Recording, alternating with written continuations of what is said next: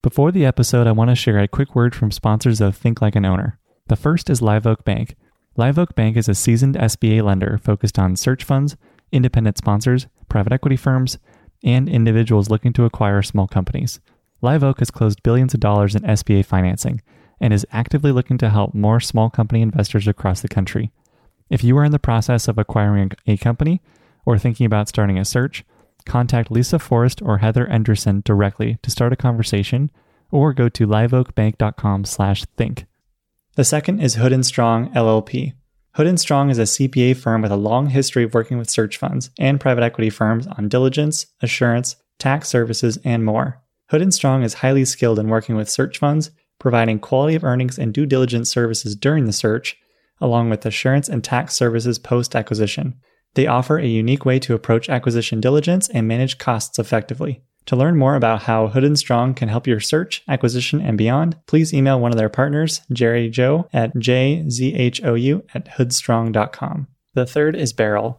Barrel is a digital marketing agency that helps companies create revenue-generating websites, emails, and marketing campaigns. Clients include L'Oreal, Scotts Miracle-Gro, Berries, and Smarty Pants Vitamins. Barrel has extensive experience working with venture capital and private equity firms to help audit, optimize, and grow their portfolio brands. To learn more about Barrel, visit barrelny.com/Alex or email newbiz, NEWBIZ, at barrelny.com and mention Think Like an Owner podcast. And now to the episode. Hello and welcome, everyone. I'm Alex Bridgman, and this is Think Like an Owner. This show seeks out conversations with business owners and private investors to learn how to acquire and run small companies, with a special focus on search funds, micro-private equity, and small company operations. You can learn more at alexbridgman.com/podcast and follow me on Twitter at AEBridgman. And if you like the show, please leave a review and tell a friend to help more folks find Think Like an Owner. I'm also the founder of The Operator's Handbook, a print publication where small company operators share their insights and ideas for building more effective and profitable companies. Articles focus on process improvement, sales, hiring and training, managing culture, and all responsibilities within operating a small company. If you run a small business and are looking for new ways to grow and improve, subscribe today and join your peers in the endless pursuit of better at theoperatorshandbook.com. My guest in this episode is Lacey Wismer. Lacey runs her recently started search investment fund called Hunter Search Capital and has been conducting research on female searchers and unique challenges they encounter while seeking and operating a business. We talk extensively about women in search, along with how she's seen the model grow over her career, alternative models in search, constructing a searcher's board, and how she's instilling entrepreneurial values with her two daughters. Speaking of, her 11-year-old daughter has a bakery business for residents in the Park City area. If you live nearby, you can place an order on her website at bananasbakedgoods.com. She makes cupcakes, macaroons, cakes, and more. An entrepreneur in the making. This conversation was super interesting, thought-provoking, and fun, and I hope you benefit from hearing her experience. Thanks, Lacey, for joining us. I've been looking forward to having you and hearing about your career investing in search funds and investing in female searchers, and just want to hear a lot about your experience so far, and would love for you to share a little bit about your background first to get us started. After college, I started my career in corporate sales. So I went to work for a small professional sports agency, and I arranged for corporate sponsors for professional golfers. Did that for 3 years, and it was a great experience. It was really old school. I was picking up the phone and cold calling companies, and it was hard, and I got a lot of no's. And so I learned a lot, but realized that I wanted to do something different, probably more in financial services, and thought to do that I'd better get an MBA. So I went to Stanford and graduated in 2004. And then to complete the career transition, I went into investment banking in the healthcare group at Deutsche Bank in San Francisco, and mostly worked on med tech and biotech deals, M&A and IPOs. And did that for a couple of years, then found myself back at Stanford doing consulting work for the Center for Entrepreneurial Studies there. I wrote cases and helped lecturers with their outside businesses doing modeling, and helped a group bring new products to market, a kind of a cross-functional team between the engineering school and the business school. So I got to do some really cool stuff. And after maybe a couple of years of doing that, my father asked me to come work for him in a family office that he had created. He spent the 80s and 90s buying some businesses in the upper Midwest with a partner. And they'd had one exit from a manufacturing business, which set him up to form a family office. And so when I came in around 2008, I was helping him with a few portfolio companies he'd held for over 20 years, and then started doing some private equity investing for him. And we often disagree about whose idea it was to get into search funds. I, having gone to the GSB in '04, had classmates who searched. And then when I was back there writing cases, wrote some cases around ETA, entrepreneurship through acquisition. So I was very familiar with the model, but my dad likes to also take credit because he played a round of golf with a longtime search investor who's a friend of his. So it doesn't matter. We both thought it was a great idea. And in 2010, we hung up a shingle and got some introductions into search from his golf buddy and some investors who I knew from the Bay Area and business school. And everybody was really welcoming and introducing searchers to us. And it was just an easy start. And back then, it felt like most searchers who were raising funds found out about us very easily. I didn't have to do much. And our dance card was full. And so I've been doing it about 10 years. And like everybody else, have seen a lot more searches. Whereas in that first year, maybe I saw 10. This year, I've seen over 60. And it's been really fun. My dad and I also added an entrepreneur in residence program.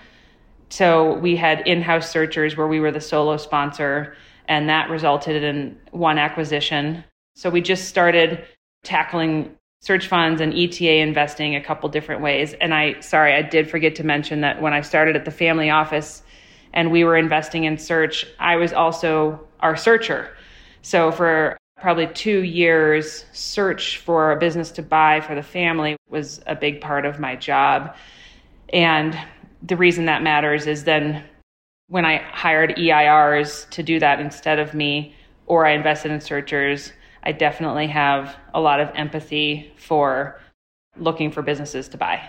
So now the only difference is I am currently in the middle of raising a new fund, and I'm still working with my family. They're investing in this fund, but this allows me to broaden my investor base and do a few things that I couldn't do within the family office. And one of the things I'm really excited to get to do is to focus on female search fund entrepreneurs. And I'm sure we'll talk more about this, but my goal is to get my portfolio to be 25% female CEOs.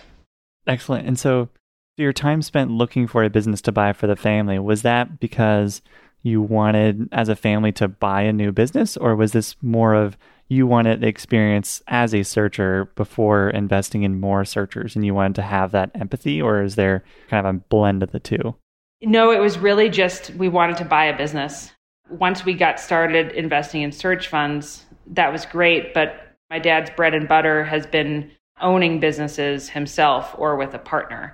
And he's created a lot of value in long-term holds. So the idea is for us to buy a business with no intention to ever sell it. So I was tasked with that, didn't succeed as a part-time endeavor for me. I didn't give it the effort it necessitates. So that's when we started bringing in entrepreneurs in residence. So you never ended up finding a business to buy or didn't end up closing on one? Correct. Not myself. I didn't close on one. I wrote some LOIs and got close, but then I threw in the towel and said, we need to pay somebody to do this full time. How much empathy did that give you for searchers after having gone through that experience? Quite a bit. And it goes back a little bit to my cold calling sales experience out of undergrad. I definitely have some points of view on approach to sellers and standing out. It's a crowded world right now. There's a lot of people trying to buy lower middle market businesses. And so it just helped me think through how you convince a seller to want to sell their business to you. Certainly. As an investor over the last 10 years or so of investing in searchers, How has the model for you evolved from your perspective? Obviously, it's grown significantly. You've gone from, you were saying you'd see probably 10 a year, now it's 60. Obviously, that's going to bring a lot of change with it. What have you been seeing? There's just more on both sides of the equation, so more searchers and more investors. I still see great deals, and the returns have stayed the same. So it's still a really attractive space. I mean, I'm raising a fund to keep investing in the space. I definitely believe in this asset class. There's just more work in picking the right opportunities, and that's the right searchers to form a relationship with, the right investments to make. So it's just, for me, probably more time intensive to weed through everything that comes across my desk every day. So since there's now a larger number of searchers that you're seeing every year, have you had to raise kind of your hurdle or bar for investing, since you probably can't invest in 60 per year? So you have to say no to more than you have before. What do you cut out now? I find it to be one of the hardest parts of the search fund investment process, because I'm meeting all really neat people, and there's a lot of subjectivity in the decision making. So I think about everything from where you're locating your search to if you have an industry that I haven't heard of before, or I haven't seen a lot of searchers looking in. Now I'm looking at gender composition with my new fund, I'm looking at background, and then I'm just getting that feel as I talk to people. And one thing I've done is I'm insisting or asking for more phone calls and more Zooms with every searcher I talk to. It takes me probably 3 calls to get comfortable. And with COVID, we're not meeting in person, so we have to make up for that a little bit. But little things come out in conversation that I pick up on, and I've developed my own decision matrix and screening tool for searchers, but a lot of it really still is gut feel. Do you think that's partly because there's still such a small sample size? I mean, search isn't a huge asset class, so there's maybe not the sample size you need to have a more quantitative approach. Do you think that's part of it? Or is there just such a personal element since you're backing a person, not necessarily a deal yet? That's exactly right. We're investing in entrepreneurs, and the business comes next, but we have to believe in them first. So I don't use any really quantitative approach to the decision making. The analytical stuff is maybe in your background, do I see either sales operations or transactional experience? If not, it's a little bit more of a stretch for me. There are a few kind of easier criteria to get through. Where did you go to school? But then a lot of it still is just in the details of what you're telling me and how you're describing it. And if I can, one thing that's hard to remember, or that's important to remember, is we're investing in CEOs. And so the search is a necessary step to the way more important value creating part of the process. But you do still need to have some search skills. And there's a lot of grit and determination in that, which is just you're picking that out as you're talking to people. So I do think a lot of it is still just pretty subjective. How many of the 60 searchers are female today that you tend to see? Yeah, I went back and looked, and basically what I just looked at was that of 2021 graduates, the second years who I'm forming relationships with now, about a third of them that I've found so far are female. And I could just feel that the tides were turning. And it's slow, but there are more women searching, I think, even in the last 12 months than I've seen before. And I'm not sure if that's just a natural change or if it has to do with COVID, so that I'm not sure if it's necessarily sustainable. But we know from the most recent Stanford Search Fund study that 7%, it said, of new funds are formed by women.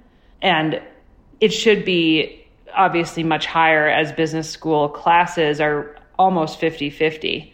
So I think we have some work to do to get that number to where it should be. But I also think it's starting to happen naturally. What do you think is preventing more women from becoming searchers?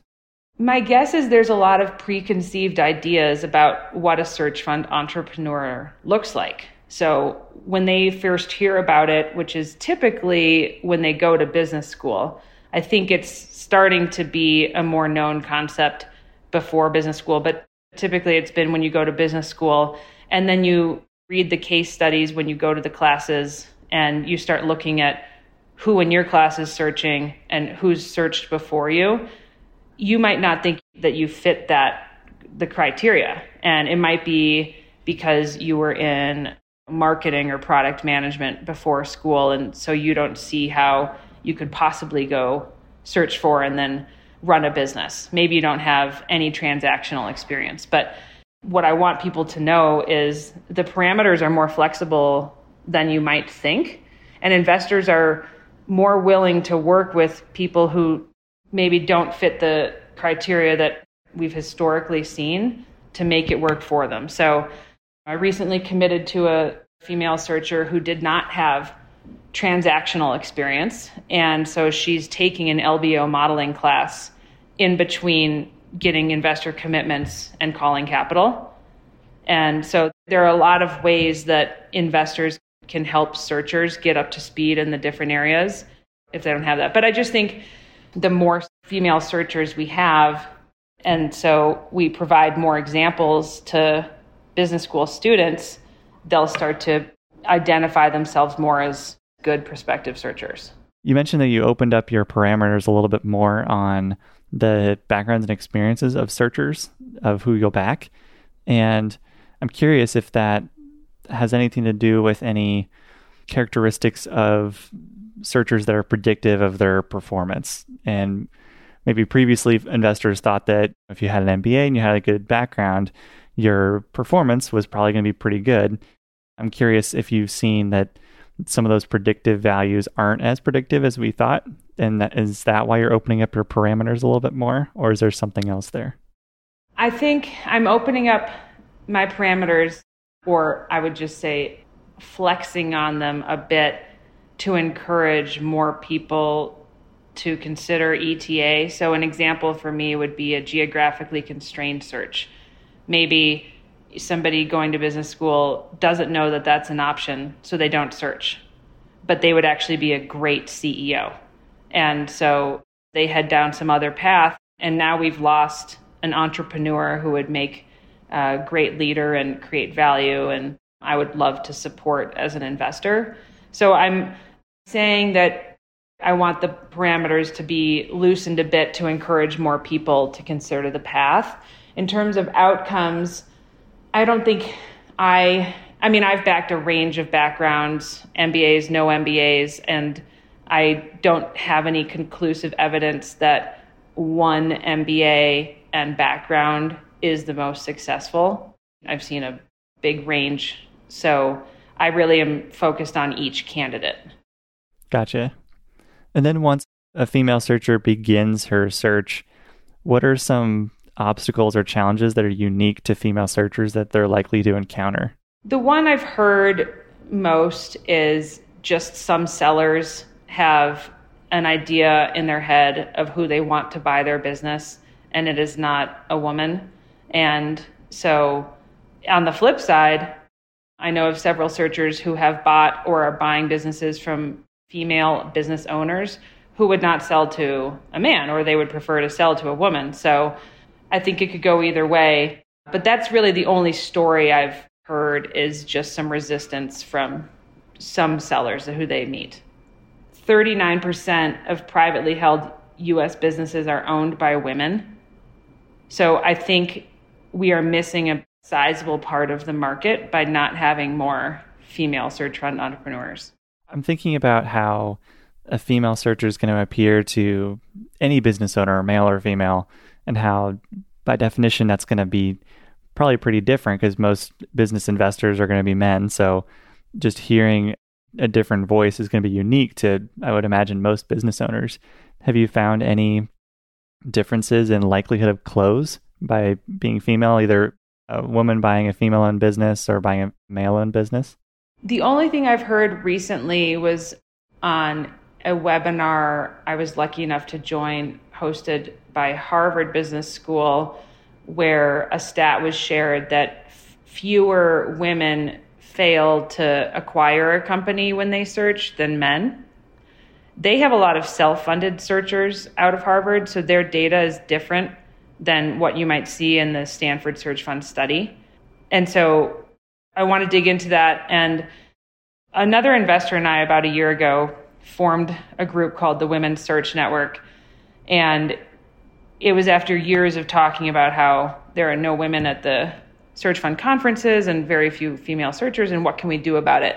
So we formed this group, and the point of the group is to offer networking and make the search fund ecosystem a little smaller for female search fund entrepreneurs, so they can ask each other questions as searchers, or ask a female CEO a question, and it might have nothing to do with being a woman, or it might have to do with the nuances of negotiating with a seller as a woman. I mean, we kind of cover all of it, and we offer webinars and, like I said, networking opportunities. We're currently doing a research project on every woman we can find who's bought a business through the search fund model, including self-funded and all the other accelerators, incubators, because we want to know the answers to some of these questions, and we want to be able to share their stories and experiences with the search fund community, mostly current business school students who will benefit from seeing that there are women who have successfully done a search fund and bought a business and had an exit. So I think when we have that data, we'll be able to answer a lot more of these questions. What are one or two key questions you're trying to get answered throughout this research process, and what are you finding so far? The analytical stuff will look like the Stanford study. So it's how long did you search? We'll look at the acquisition metrics of the businesses they buy. What does the multiple look like? What is the size look like? And then on the more qualitative part, we're doing interviews, and I think that'll be just as revealing. And a key question for me is, what hesitations did you have about pursuing search? What made you decide to do search? Which model worked best for you and why? So whether it's self-funded, an incubator, traditional funded, a geographically constrained, because I want to know where the numbers fall there and what might be more attractive to a female entrepreneur and why. What are some of those key learnings you're picking up so far?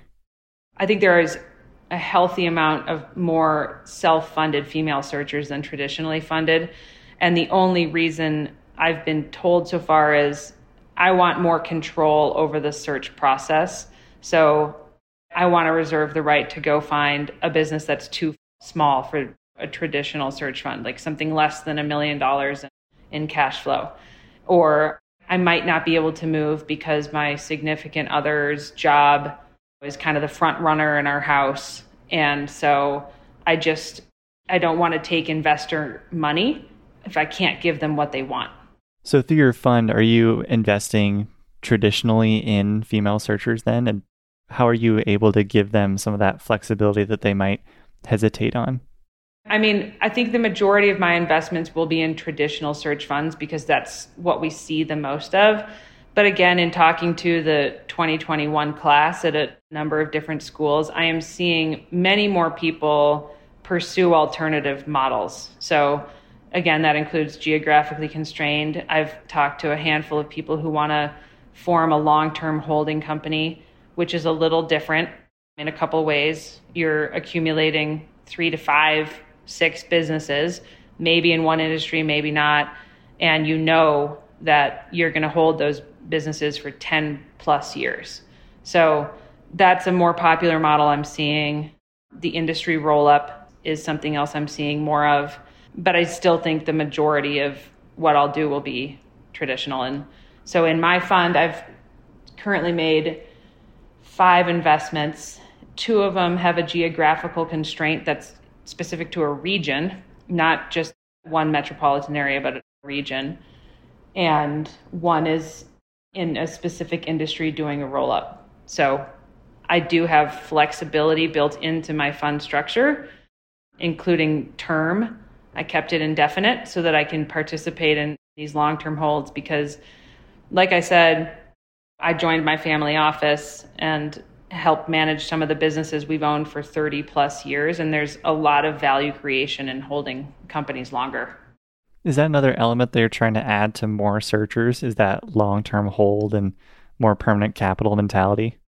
I'm definitely a fan of it. I'm not sure it will work for every investor, and I understand that. And as I transition here from being a family office investor to a fund manager, I have to think more about that. So as a family office investor, I believe wholeheartedly in longer term holds. It's how my family has created a lot of value.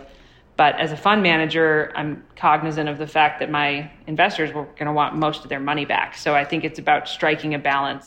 And I've told them, look, the majority of your capital should be returned within 10 years. But if we do get into something that's a longer hold and it's compounding and creating cash flow and I can pay you back in dividends, that is a better deal for all of us than exiting just to exit. And so I've just been really upfront with my investors that I do have the intention of making a few of those investments.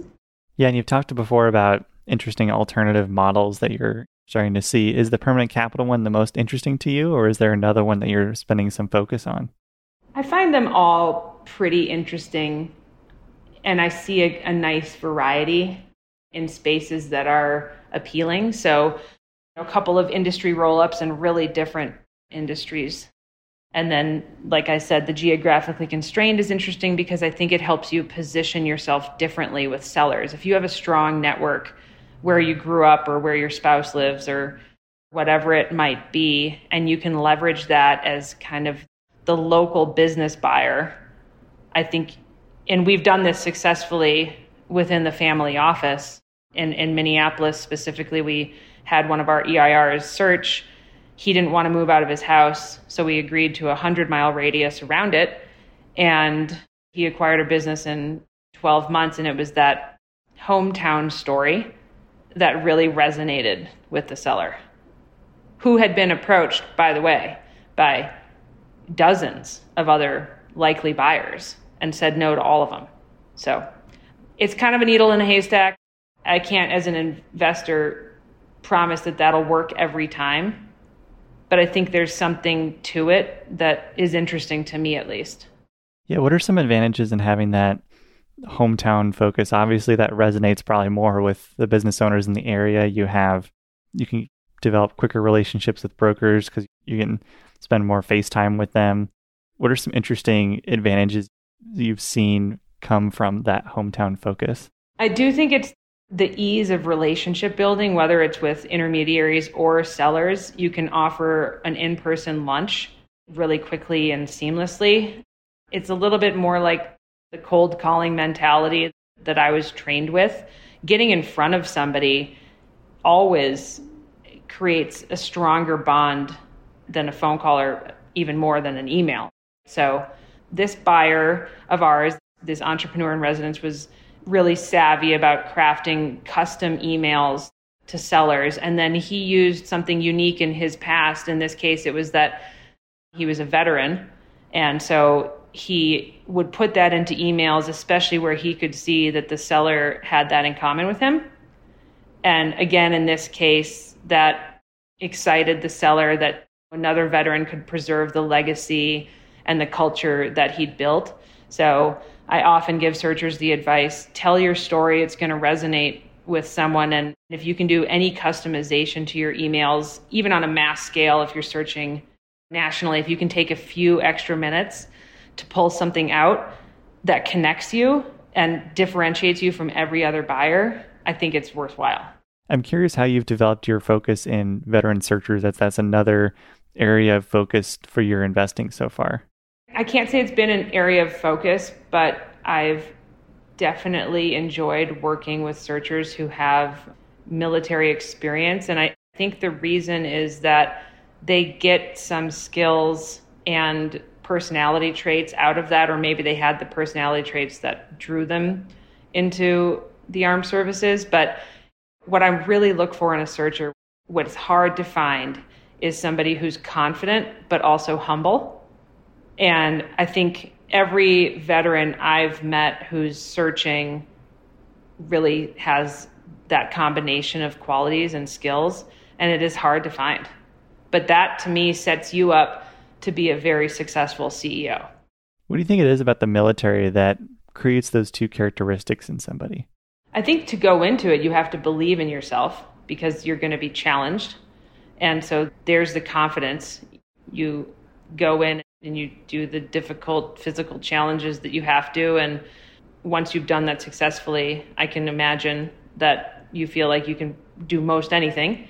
And then the humility comes from the chain of command and the respect that's built into that structure. Is there anything that veterans tend to struggle with in doing a search and running a company? Well, I think it depends on, sometimes I see searchers who've gone straight from the military to business school, and sometimes they've had some operating experience as well. So what they haven't had if they come straight from the military is any operating experience. They have the opportunity with a summer internship to make up for some of that. But I haven't seen it really hold them back from doing well if they haven't had any operating experience. And you might know that as investors and do more to surround them with support and mentorship as they take the CEO seat. Maybe it's a CEO coach or more frequent contact with the board. Yeah, and speaking of boards, as a searcher, from their perspective, how should a searcher think about building a board and the different folks that they need to have in their circle? For the searchers, it's the same as picking their cap table. I mean, I feel like a lot of them really have their pick these days. And so I always tell them there's a lot of here that's just personal fit. You got to like this person, the board. The searcher needs to like their investors because it is a long-term relationship. Even in the shortest hold, you're looking at 6 years of searching and operating a business. So hopefully you have some kind of connection. And then I like to see a little bit of a variety in backgrounds and perspectives. So it's really cool, I think, that we have some ex-operators, search fund operators who've had an exit and are now investing. I love their perspective because they sat in that chair and have a lot of experience that they can share with the searcher. And then it's nice to have a mix of individual investors and some institutional capital because there are slightly different perspectives there. And the other thing I tell searchers is you can't go wrong in the search fund community as far as investors go. I've been doing this 10 years and every single person I've met in the space is fantastic and really committed and hands-on and thoughtful and engaged and everything a searcher could want. So I then always go back to personal feel and connection as the most important thing. There are times when specific industry experience is critical, and I've seen it actually save the day. So, of course, you have to take that in consideration too. Yeah, of course. You want to have people in your circle who you like and get along with. But is there also a balance where you also want board members who you like personally, but will also challenge you or tell you truthfully if things are going well or not, or if they'd like to see certain things done or changed? I think that's so important. Just honest communication between the board and the CEO. And the hardest thing is when things aren't going well, to have those tough conversations. And I think it's really important for the CEO to remember that we know you have not been a CEO before, and we know that you can't possibly know how to handle everything that comes your way. There's a lot of unknowns, and we want to help. That is what we're here for. So the only trouble I've seen is when the CEO doesn't bring problems to the board soon enough. Why do you think they hesitate in bringing problems to the board? Are they just nervous, or are they trying to fix it before the board finds out? Or how do you convince searchers to be more open in sharing bad news? I think in the boards I've seen that operate well, there's maybe one person on the board who talks to the CEO every week. So hopefully that intimacy is there where the CEO feels more comfortable maybe previewing something with just one person as opposed to on a formal call. I think I've seen CEO coaches be really helpful in acting as a liaison between the CEO and the board, or helping the CEO understand how to best present something to the board. And I think For CEOs, the hesitation, and I would have this too if I was a CEO, is I would rather try to fix this first than go wave the red flag before I need to. It's like a balance they have to strike between bothering board members who are all presumably quite busy, but knowing when to ask for help.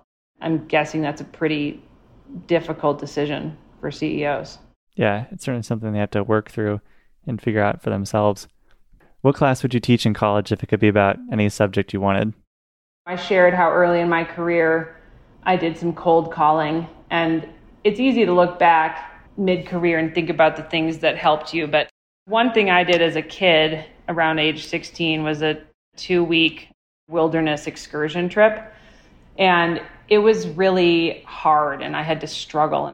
There was never enough food and I was cold, and we had to do this 24-hour solo where we fasted, and part of it was also river rafting. We were freezing and we had to rock climb, and that was terrifying. And it really set me up to look at things with a better perspective on what's really hard.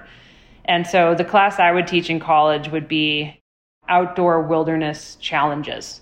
And it's kind of the mantra of you should do something that scares you every day or anything you think like that. I'm always telling my kids that if you go do something really hard in the woods, then when you come back to your computer, you have a perspective of, oh, I survived that, or, oh, I'm stronger than I thought I was. I'm more capable than I thought. And you can apply that to every area of your life.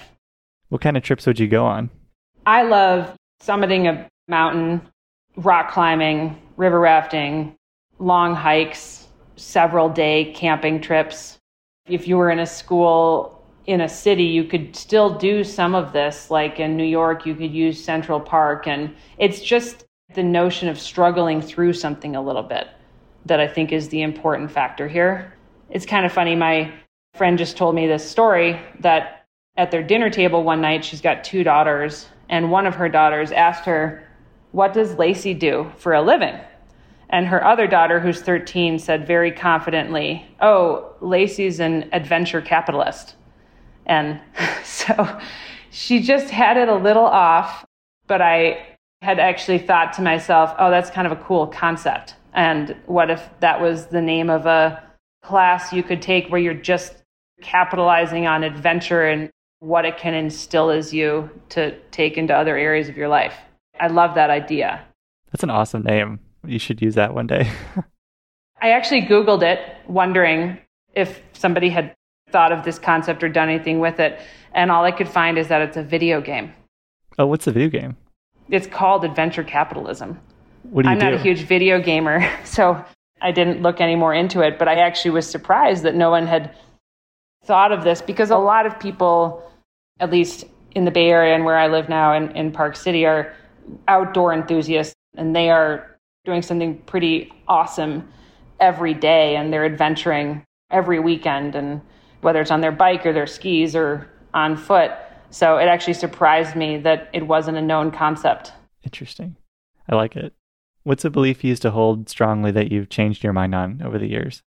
This is also a good question because I have 3 kids, but 2 of them are daughters. And I told you I'm starting this new fund. And so that was a big risk for me. I left a pretty comfortable situation with my family office to do something entrepreneurial myself, and that is challenging and intimidating. And so I think it's that the path of most resistance can be more challenging, but more rewarding. So I guess what I'm trying to say is don't take the easy path just because it's easy. It's kind of like the college class. I think out of challenge can come the most reward. And I've been thinking a lot about this as my daughters watch me embark on this new phase in my career, and how important it is to me that they know that there isn't just one path, and you can take a sharp left turn out of something that feels too easy and do something harder, because probably you'll feel even better once you've done it successfully. How are you teaching your daughters to be more adventurous, entrepreneurial, and willing to take on challenges that historically have been harder for women to take on? Well, one thing is encouraging them a lot in math and science and talking about jobs that historically haven't been as gender equal. So I always tell my oldest daughter that she should go to NASA because she's really smart and really passionate naturally about those subject areas. And so I keep just encouraging her to think about things she could do with them that might be more male dominated. And then with my younger daughter, during COVID, she decided to take her passion for baking and make it into a business. And so I didn't just let her bake. We made her build a website and she developed her own logo. And she's not that excited to go through the P&L with me. And I told her she owes me quite a bit of startup capital back, but we'll get there. She's only 11. But what's challenging about this for her is she might get an order. She's still doing it. She might get an order on Friday night. And when you're 11, you don't have necessarily the perspective to think about what an order on a Friday night really looks like. So she has been challenged, and there have been tears and disagreements between mother and daughter as I remind her, well, you started a business and you need to honor the orders that are coming in or you're not running a business. So she's actually getting, in her own 11-year-old way, a pretty good dose of what it looks like to be an entrepreneur, which is really cool. What's her business called and where can people order from her? It's called Bananas Baked Goods, and she does have a website, which I promise I did not help with at all. And she has an Instagram handle that I think is Bananas Baked Goods. There might be PC in there because we live in Park City. And you can order on the website. And what I do, my job is I do local deliveries. Does she ship out of state? Not yet. Oh, man. I was hoping we could get a few audience orders. Yeah. Well, that will be the next level, maybe when she's 13. I like it. What's the best business you've ever seen? Hindsight is 20/20. So I think my answer is the business we bought with our EIR in Minnesota. It was a very unlikely target for us because it's asset heavy and there's a pretty large maintenance CapEx budget each year. But what was attractive about it was that it worked in its geography. So this is a road safety and traffic management company. And it's in Minnesota, like I said. A couple key points about the state are that there's a lot of state funding for road construction and maintenance in Minnesota. It depends more on the state funding there than federal. And they underspent for decades on roads. So now there's a huge backlog of work and a healthy budget for it. And the winter accelerates road deterioration there. Business wouldn't work everywhere. And then it was close to $3 million in EBITDA when we bought it, and we got it for under 4 times. So we are value investors. This is the way I was taught to invest. And in the search fund world, we typically see 6x entry multiples or somewhere around there, depending on the industry.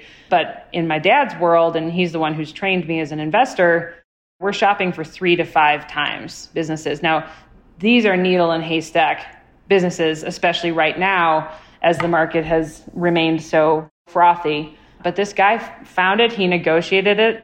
I already alluded to the relationship he built with the seller on the hometown search and veteran aspects. So that was definitely a part of it. We got a really attractive debt package from the company's incumbent bank. So the entry valuation was a big part of what made it attractive. The searchers fit with the business, hugely attractive, and the industry. We have the government as the ultimate payer here. And so, no, there's actually not recurring revenue, which is the gold standard in search funds for good reason. But it doesn't always have to be. There's always going to be exceptions. So what I liked about this one is that it really was an unlikely target, but the perfect fit for valuation and suitability for the entrepreneur and geography and niche industry. That's fascinating. Love hearing about that. Thank you so much, Lacey, for sharing your time with us. This has been fantastic, and I feel like I've learned so much, and I hope others in the audience have as well, and hope we could get some more orders for your daughter's business too. Yes, she'll love that she got a mention. Thank you so much. It was fun to be on. Thank you for listening. I hope you enjoyed today's episode. If you enjoyed the show, please consider leaving us a review and telling a friend to help more folks find Think Like an Owner. I also want to thank our show's sponsors, Live Oak Bank, Hood & Strong, and Oberly for their support. For full episode transcripts and more information, please visit our website at alexbridgman.com/podcast. And if you want to learn more about the Operator's Handbook, please visit us at theoperatorshandbook.com and join your peers in the endless pursuit of better.